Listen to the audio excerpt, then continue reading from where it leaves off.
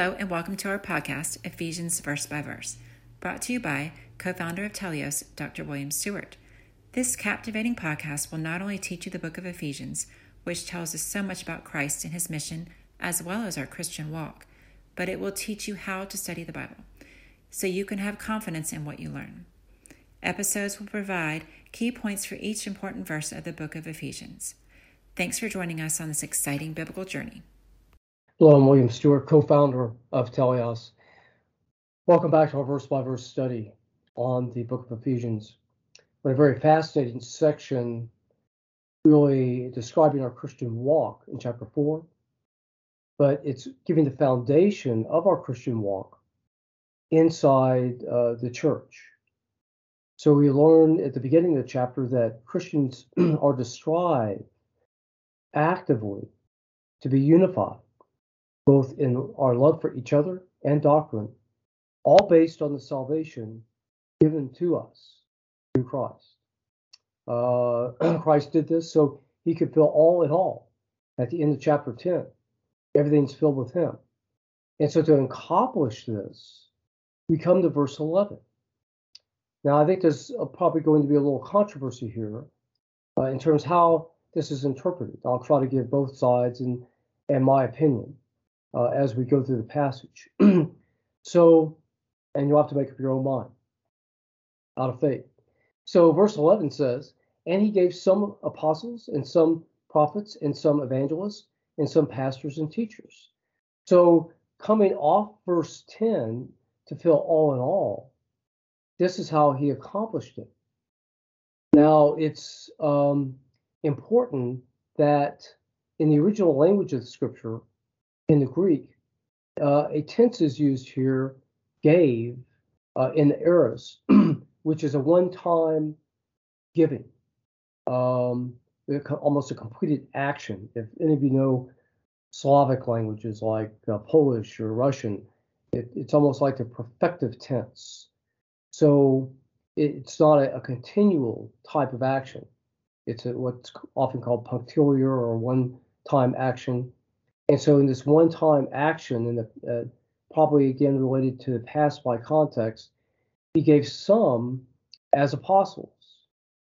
So apostles, of course, were the 12 initial leaders of the church that were taught by Christ personally, and they were the first leaders of the church, as we see in the book of Acts. They were not repeated. There's nothing to indicate after the original 12, there were more apostles. They also then gave some as prophets. Now we know that many of the apostles and Christ himself were prophets that told the future. They were named prophets and were also authors of New Testament books. There seem to be other prophets like Barnabas and Silas from Acts 13. There's another meaning of the word prophecy. It literally means to tell before, but the preposition there, pro, before to speak, in the Greek meant either in place or time. So not all prophecy is related to telling the future, but foretelling God's message. And I think that's what these prophets were, again, related to the early church along with the apostles. There are other comments in non-biblical texts from the second generation Christians that there were many prophets in the church. Otherwise, that people who were perhaps that God matured early to be able to tell his message to the church in the oral tradition before we had the Bible and these words were written down. So they seem to carry on an important function on the church. We do not know that there are prophets still in the epistles, in non-historical sections of the epistles. We just don't, they're not mentioned as active. So, except in 1 Corinthians 14, and that's a little bit of a special case where Paul is not really being complimentary in how the Corinthians are handling miraculous gifts, which appeared by the book of Acts and 1 Corinthians 13 to be dying out. They were there more to link Christ in the early church than what we do now, as seen in the rest of the epistles. They just aren't mentioned. So that's a little bit of a sidelight. It's all very a complicated issue, but there were people who seemed to act as tellers of the truth in the oral tradition before we had the Bible in the early church. Some were evangelists, telling the gospel, some pastors, and some teachers. So what's this saying? Well, we need to finish the rest of the chapter or passage through verse 16 to fully understand. But I think what Paul is saying here is that based on the fact that the establishment of the church, Christ wanting to fill and everything, all in all, and again, a good word synonym for fill in Scripture is complete or mature.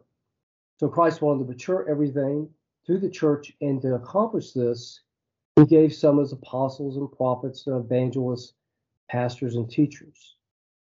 All right, that's my opinion from what I read in context and the rest of the Scripture. Now, I think there's another strong opinion that this is part of the giftless theology held by many churches, that these are gifts that are still perhaps present today, and God gives to everyone a gift that they can use for service. 1 Corinthians 7. The problem with this is that we know the churches that believe this but confess there aren't apostles and prophets, at least most of them, so they're becoming selective in what's being given. Also, there's no evidence in this passage that there are gifts as a package that were given by God specifically. They seem to be more early maturity or talents or indistinct sort of helps from God.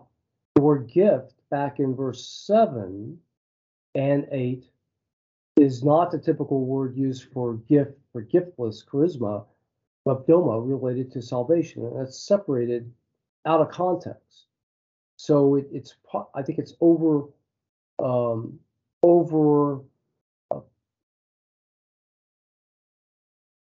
doing it or exaggerating it to say that these are specific gifts. The text just doesn't support it. So there are other giftless passages in the same way charisma isn't really supported in the Greek to being a specific package gift. So I think I'm in the minority on this, but see what you think as we go through the package, and please make up your own mind. Again, as we go, I'll try to give both sides of how people look at this package. All right, let's stop there. We'll move into verse 12 next time. Please come back. Fascinating passage and very instructive. I hope to see you then. Bye for now. Thanks for listening to this episode of Ephesians Verse by Verse. We hope you found Dr. Stewart's teachings both interesting and informative. Join us next time for another exciting episode in Ephesians. To listen to all episodes, please visit our website, teliosresearch.com. TELEIOSRESEARCH. Thank you.